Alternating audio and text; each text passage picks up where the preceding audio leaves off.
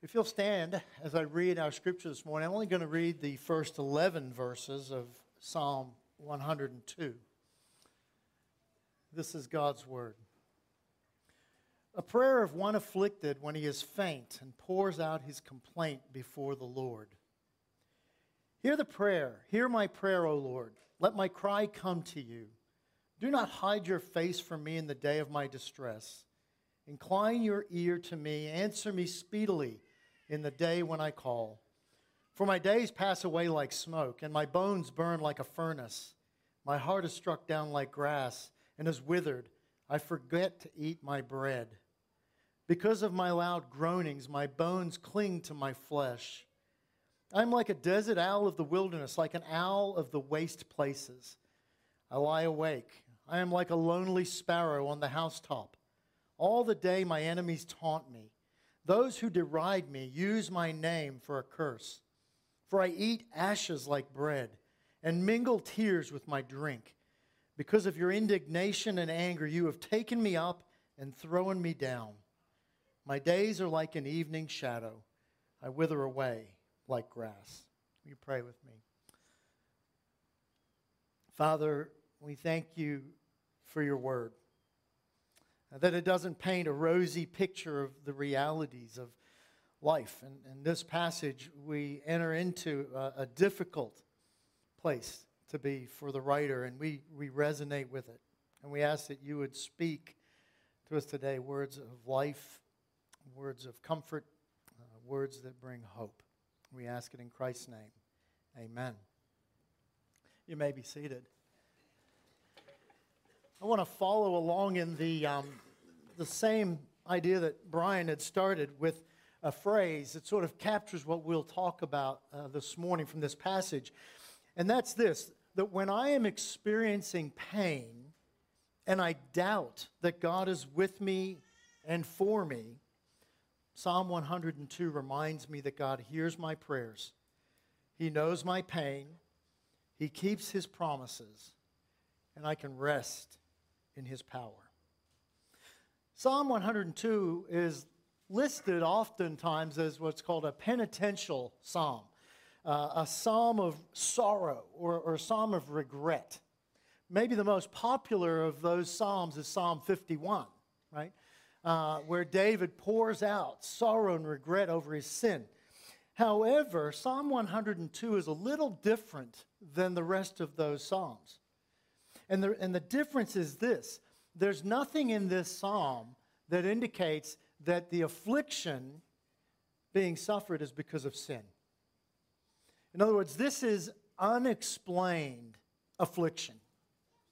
There's not a reason given. It's not because the psalmist was living in sin that these things were coming upon him.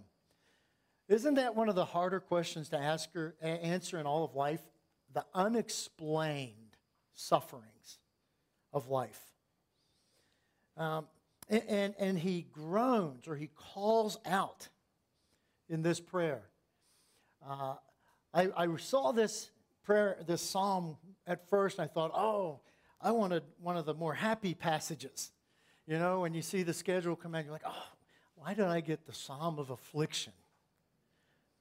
But then as I studied it, an interesting phrase came out. One author wrote this: isn't it gracious that God puts prayers into our mouths and our hearts at times when we do not have them for ourselves?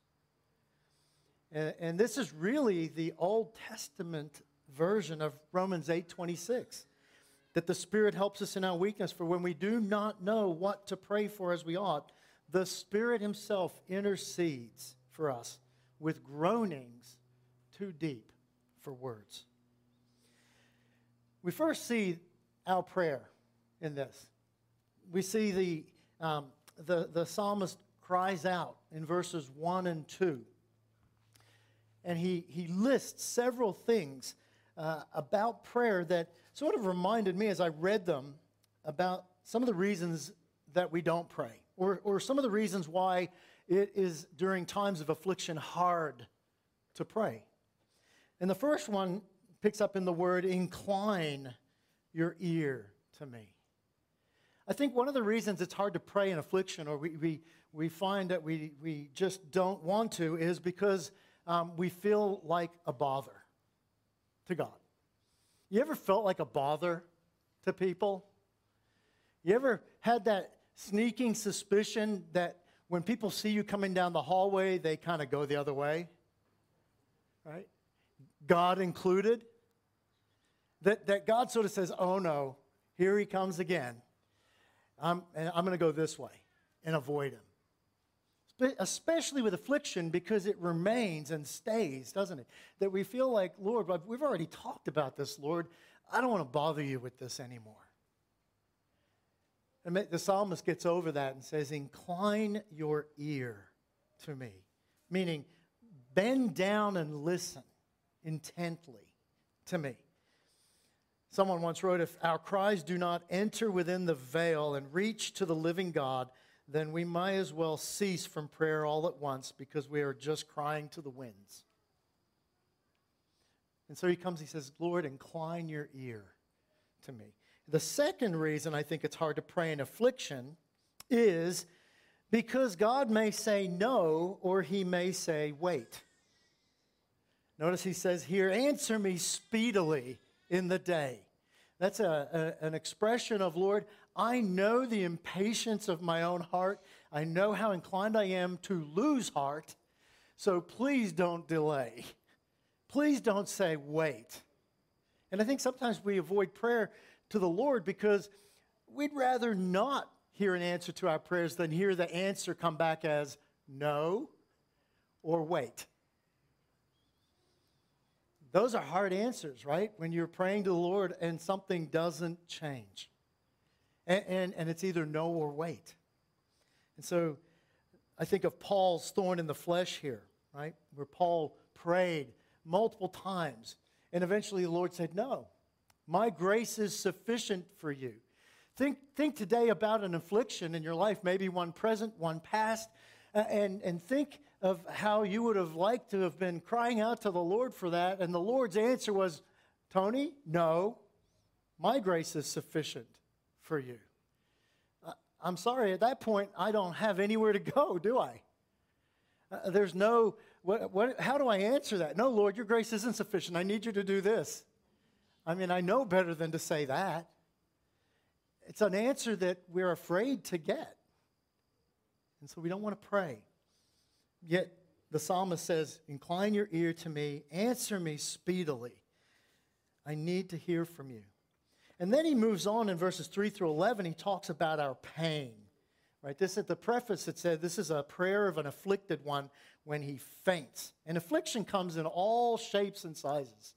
It comes in forms of ongoing health battles, broken relationships, mounting debt, loneliness, abuse, drama in the workplace, betrayal by friends, family estrangement, addictions, getting old, aging parents.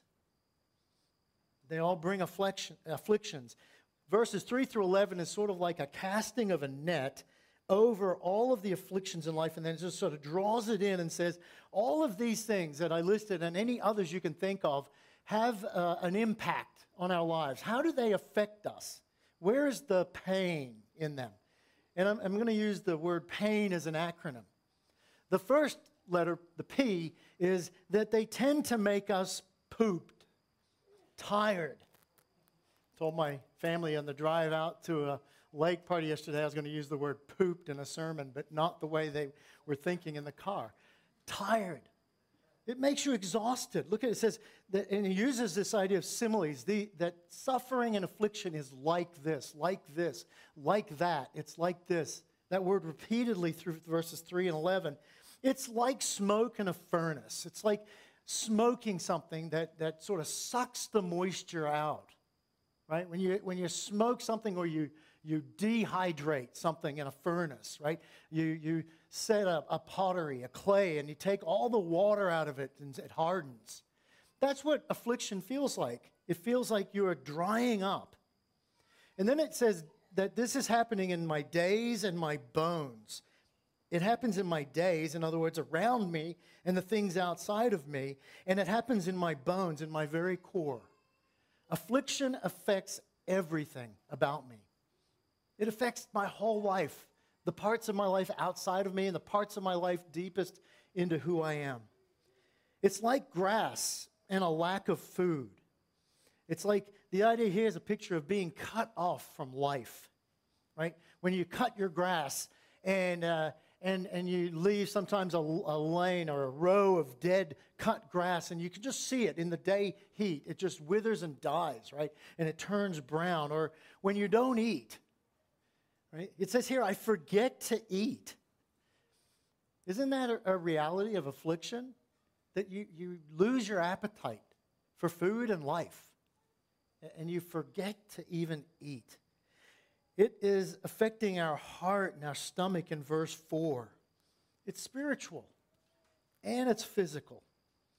And then in verse 5, we shrivel up and die. The idea of emaciation, of going without food. I'll pause here. I just want to give some applications as we go through this passage this morning. And what I would say here is this, that sometimes in our affliction, we tend to go from bad to worse. And what I mean by that is that we cut ourselves off when we're going through trials. We cut ourselves off from life-giving habits, relationships, and from the means of grace. We just don't want to meet with the Lord. And we don't want to be around other people.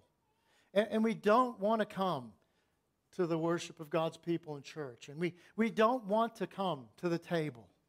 And we don't want to think about our baptism and what Christ has done for us. We just want to shrivel up, curl up in a ball, and die. And that's what affliction does to us. But we need to fight against that and not go from bad to worse. Those are the things we need in affliction. When we're going through a hard time, we need the Lord's presence. We need the Lord's people. We need His Word. We need to be reminded of what Christ has done for us, as pictured in His supper and baptism. The second description here, the A in the word pain, is that we are abandoned. We feel abandoned and lonely. Verses 6 and 7 and 8 give pictures using these birds. That first one, the owl of the wilderness. Some translations say a pelican. And then the next one is an owl of the wasted places. The picture here is of a bird, a solitary bird in a desolate place, alone. Owls were called in those days the mothers of the ruins. They showed up when the cities lay desolate and flattened, and the owls would move in and take up nest in these desolate places. Verse 7 says it's like a lonely sparrow. The picture here is, have you ever seen sparrows where they fill a bush? Like the bush is just full of them.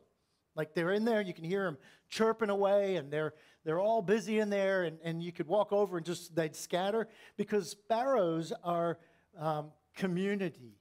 They're communal birds. They find safety in numbers together. And so when you see a sparrow on a rooftop by itself, exposed, that's a lonely bird. Not where it should be. We in affliction tend to do that, don't we? We want to isolate ourselves, but we feel isolated long before we do that. We feel alone. We feel abandoned. We feel like people will not understand us. We feel like the Lord is not understanding us, and we kind of isolate ourselves and become like these solitary birds in desolate places. And then the curses come, right? They cursed all day long. Where is your God? Where is your God? They use my name as a curse. In loneliness, what tends to happen is we only have one person to talk to, right? Ourselves. And we tend to fill our thoughts with curses against ourselves. And we give the enemy our ear. Another application here could be, we're called to bear one another's burdens. You ever have a person that you've known, family or friend, and you know they're going through something, and you really don't know what to say to them, so you decide to say nothing?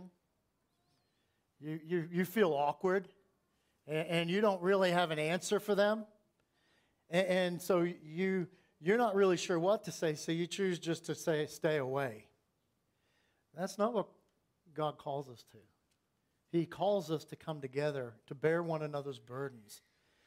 Sometimes the best thing you can say actually is nothing, but being present while you say it. And coming alongside one another. People have asked, what can we do to support Dick and Margaret? Well, obviously we can't all call them this afternoon, right? That's not what they need. But they don't need all of us to say, well, someone else can call them and I'm not going to do anything. Sometimes just going over and being with someone and not even saying a word. The next thing is the I, incapacitated. We feel defeated. It says here in verse 9, my drink and my bread are not what they're supposed to be. I'm eating ashes and my cup is filled with my tears. Things that are usually supposed to be celebrations have turned sour.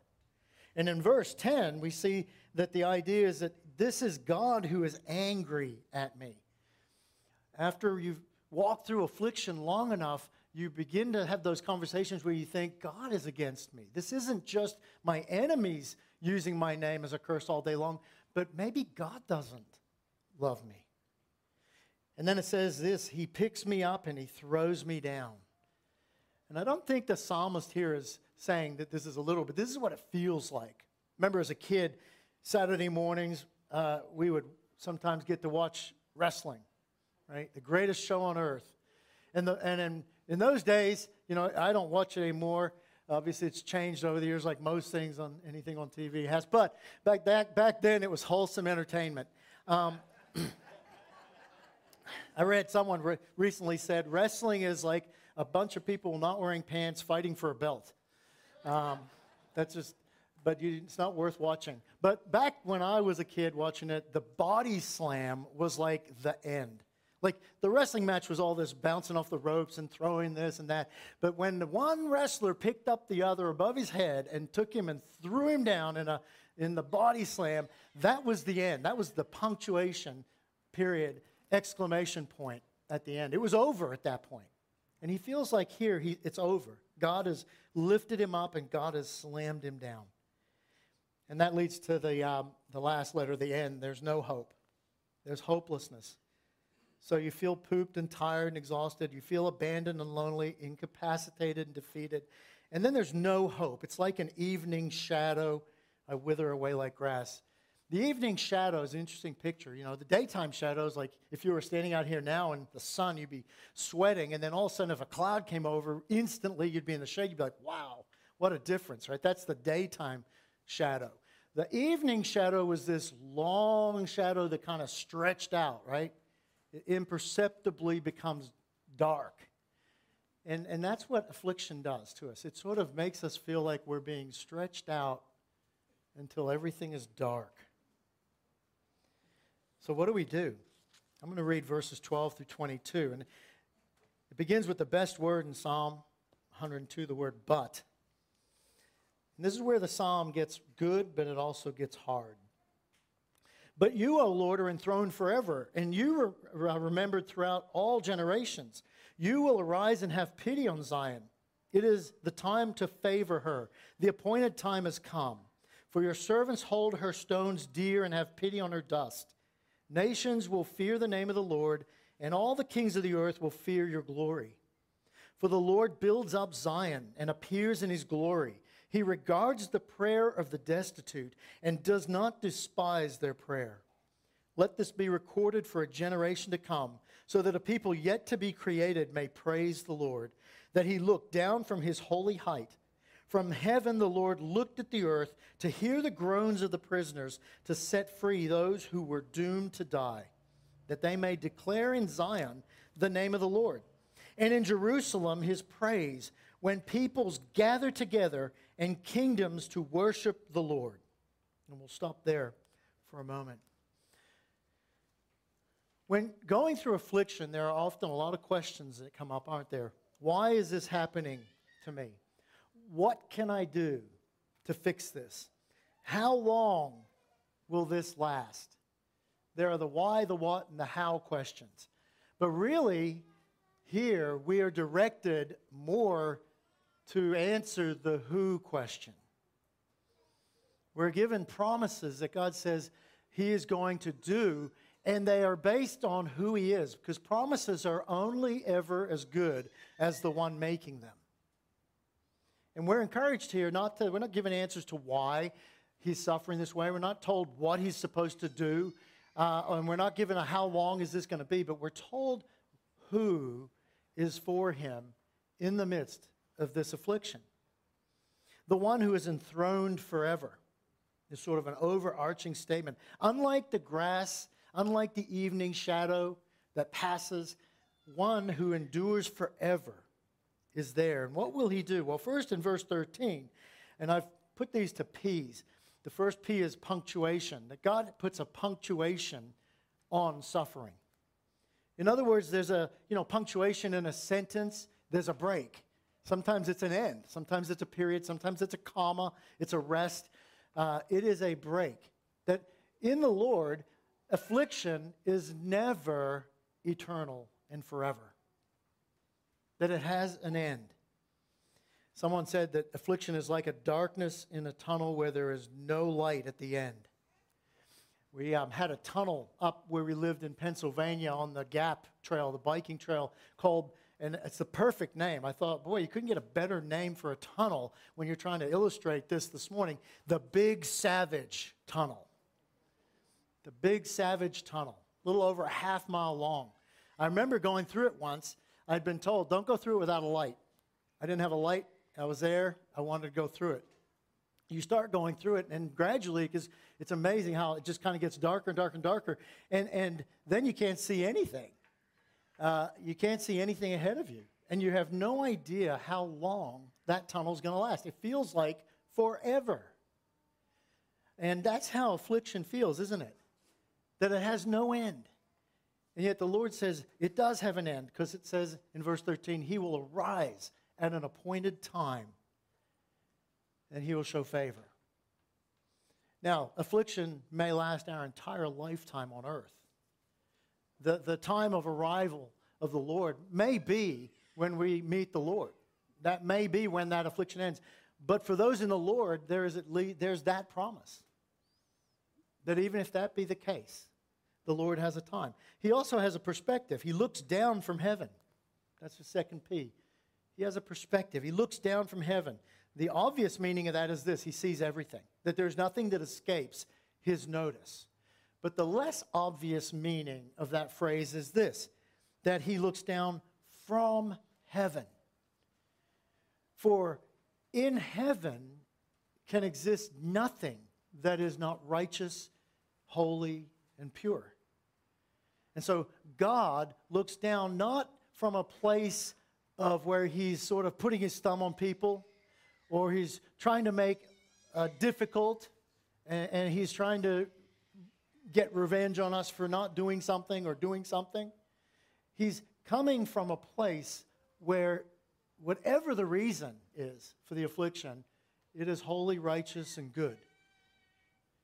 Because He looks from heaven upon us. That's a little less obvious of a meaning of that phrase. Thirdly, He has compassion. I know it doesn't begin with P, but it really does begin with P. Compassion. You ever thought of that word? Passion, with the beginning part of the beginning of C-O-M, come. The passion of Christ. The suffering of Christ. The word passion means suffering. And come means with. The with suffering that God has toward us. In other words, it says here, God will hear their prayers and will not despise. That He doesn't sit idly, but He comes out of passion. Not as one who has no idea of what suffering is. He hears the prayers of the destitute. The picture here is we have nothing to offer.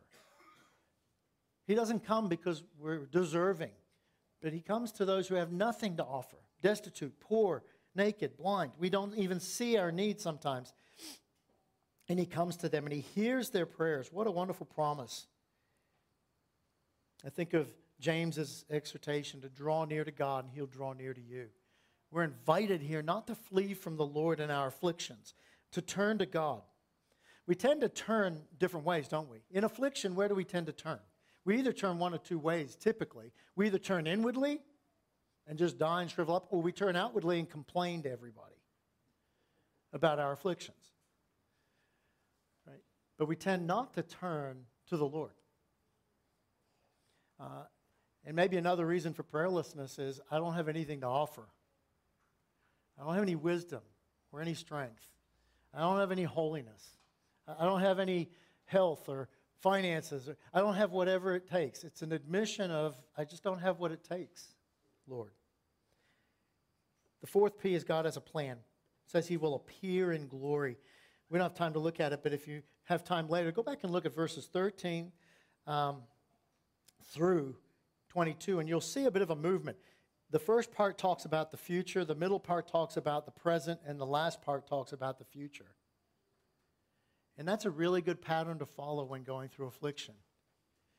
To look at the future that God has promised you, and then to realize that that means that God is working in the now, even when you can't see it. And then to go back to and cling to the hope of what he's promised in the future again. Our tendency is to get so bogged down just in the now. But I can leave that with you. He has a plan, and his plan is that he will appear in glory to set free his people.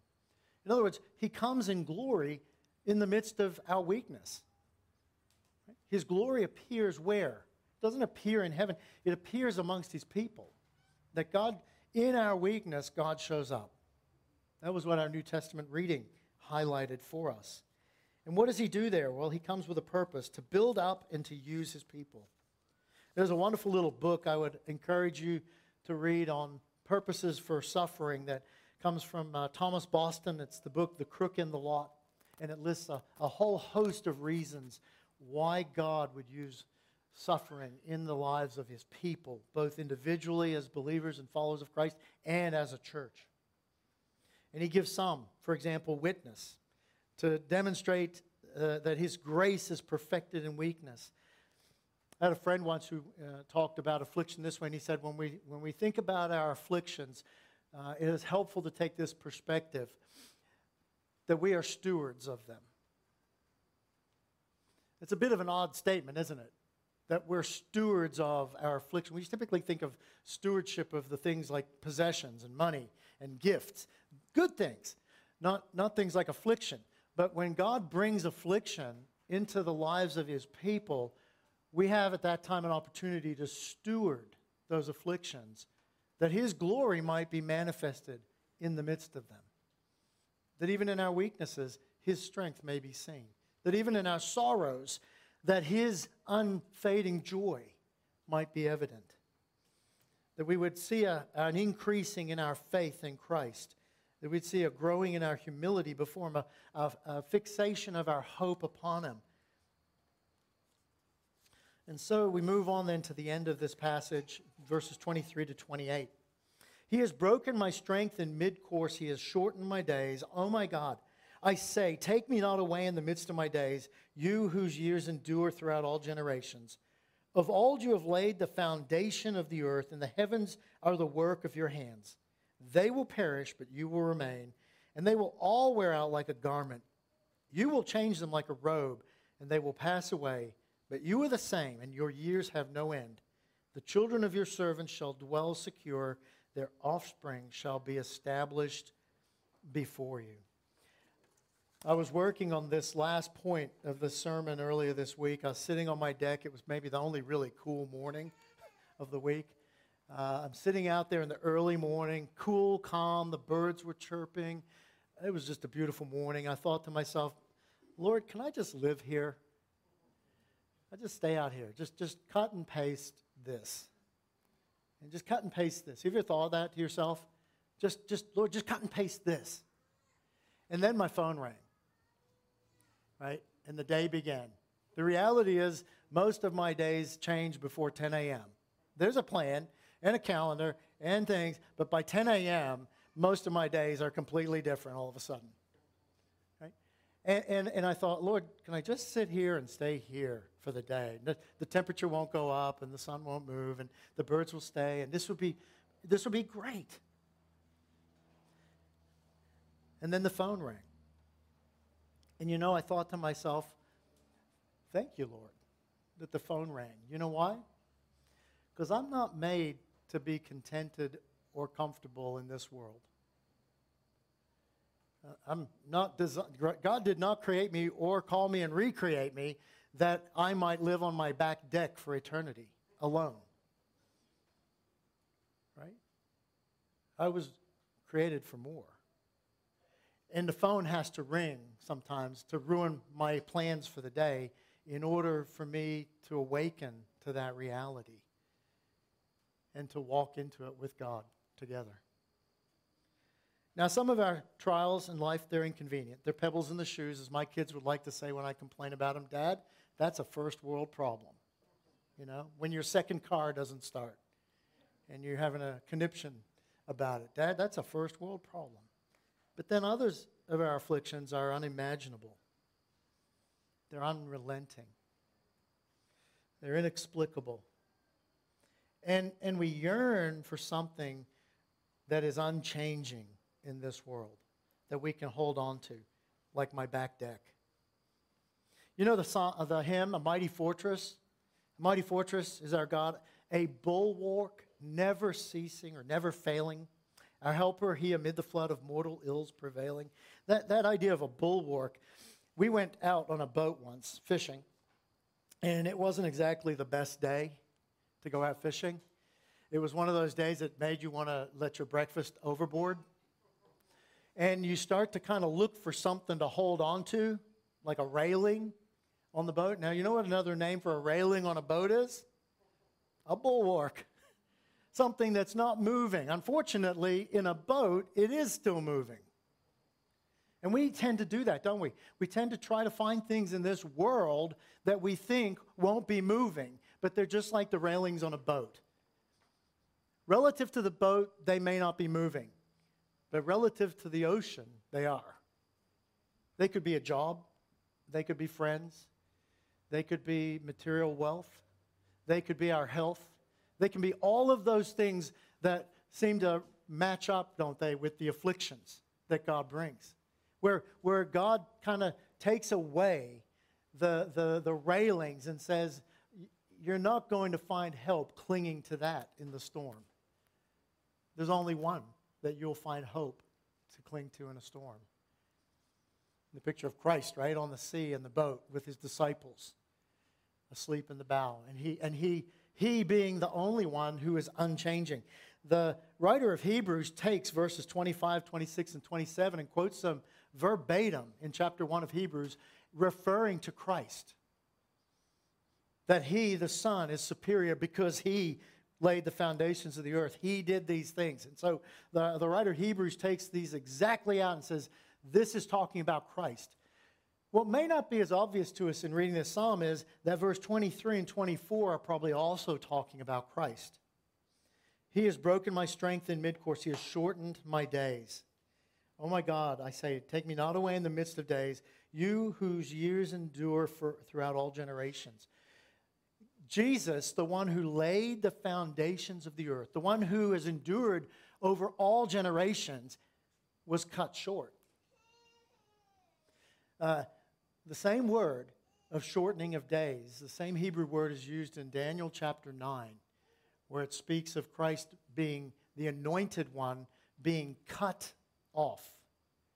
Generally, this word is only used in the Old Testament about reaping a harvest, of cutting grain, right? Taking a sickle and cutting down the wheat or cutting down the grain. It's used twice here and in Psalm 89, and then also a similar word in Daniel chapter 9 to refer to the cutting away or the cutting short of the anointed one, of Christ. And many commentators, therefore, believe that verse 23 is speaking prophetically of Christ, of the eternal Son of God who was cut short, who became the man of sorrows, who was acquainted with affliction and grief, and whose days were cut off at the cross that we might have a pardoning of sin, that we might be brought into an eternal relationship with God. As one of the Puritans would say, God has only one Son without sin. He has no sons without affliction. And it was by Christ's wounds that we are healed. I want to close reading this phrase and then one scripture. Scripture teaches us that God brings affliction into our lives. Affliction here being defined as something that you are overwhelmed by, something that you do not honestly believe you can handle. That's a reality. God gives us things we can't handle. I know sometimes people say, no, God will never tempt you beyond what you're able. But He does. But He gives a way of escape. And the way of escape isn't a habit or a person or a better job or some other answer. The way of escape is Christ. He brings things you can't handle in order to teach us how small we are. He gives us particular things that we cannot handle to teach us the important lesson that we really don't handle anything. Why does God do this kind of thing to us? Because He knows we desperately need it. The grace of affliction, or as Paul would say in 2 Corinthians 1:9, that God does this so that we would not trust in ourselves, but in God, who raises the dead. And so may we turn to God. May we turn to Christ in our affliction, the one who was afflicted for us. For some of us, we need to let go of the things we hold on to in the place of Christ. The things that we think will provide answers, but they won't. Eventually, they fail us. For those of us who do know Christ, we need to remember to bear one another's burdens. And even in our afflictions, we are not spared from afflictions. That is a false teaching that if you come to Christ, you will no longer face afflictions. In fact, I think when you come to Christ, the presence of afflictions becomes even a little more difficult to navigate. As a child of God, why am I suffering this? But let us turn to Him, the one who endures for all ages, that He might use us, that He might even use our afflictions, that we would steward them for Christ, that in our weakness, His strength would be demonstrated, that in our times of need, that His grace would be made perfect in us. Will you pray with me? Father, thank You for the realism of Your word, not sugarcoating life and saying, oh, everything will be fine, that life will become easy if I give it all to Christ, and we know that's not true. I pray that we, at Mercy, that we would be a church that lives differently in the midst of affliction, that we would gravitate to You in them, crying out to You, that we would come alongside each other, that we would rejoice with those who rejoice, and that we would truly weep with those who weep. That we would be a church of much celebration, but also much weeping. That we might see Your strength and Your joy and Your power and Your grace perfected in our midst, especially in our afflictions, because we do need them. Turn us toward You in them, we pray. In Christ's name, amen.